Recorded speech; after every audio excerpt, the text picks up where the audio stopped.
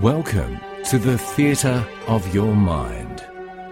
Please leave all anxieties and troubles behind and prepare yourself for the illumination of your imagination with more Tall Tales and Short Yarns, created by Timothy Carroll and Eric Camilleri. The Parade.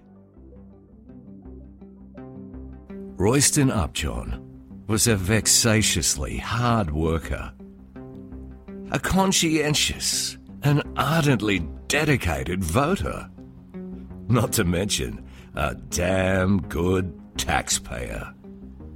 He had no time for nonsense whatsoever.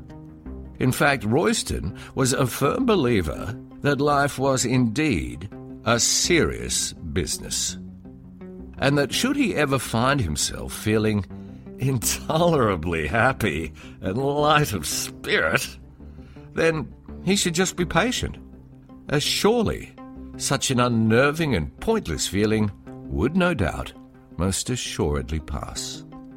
However, the incident which had occurred earlier on this morning, during his no-time-for-dawdling, quick-paced walk down to the bus stop on his way to work, gave Royston cause for pause and reflection.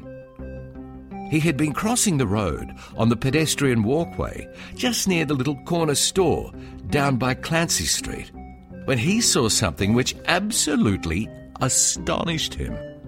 Coming from the other direction was a very old-looking woman who was dressed in a veritable rainbow of bright colours and was wearing a clear plastic shower cap upon her head.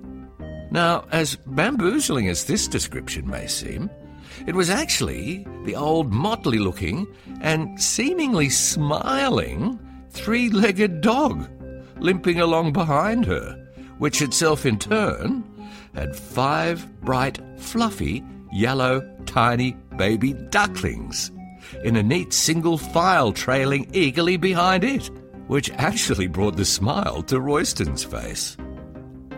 Suddenly, without warning, and for reasons far beyond his own comprehension and understanding, Royston Upjohn lost all self-control as he suddenly and impetuously fell in line behind the unorthodox parade and began to march happily and joyfully along.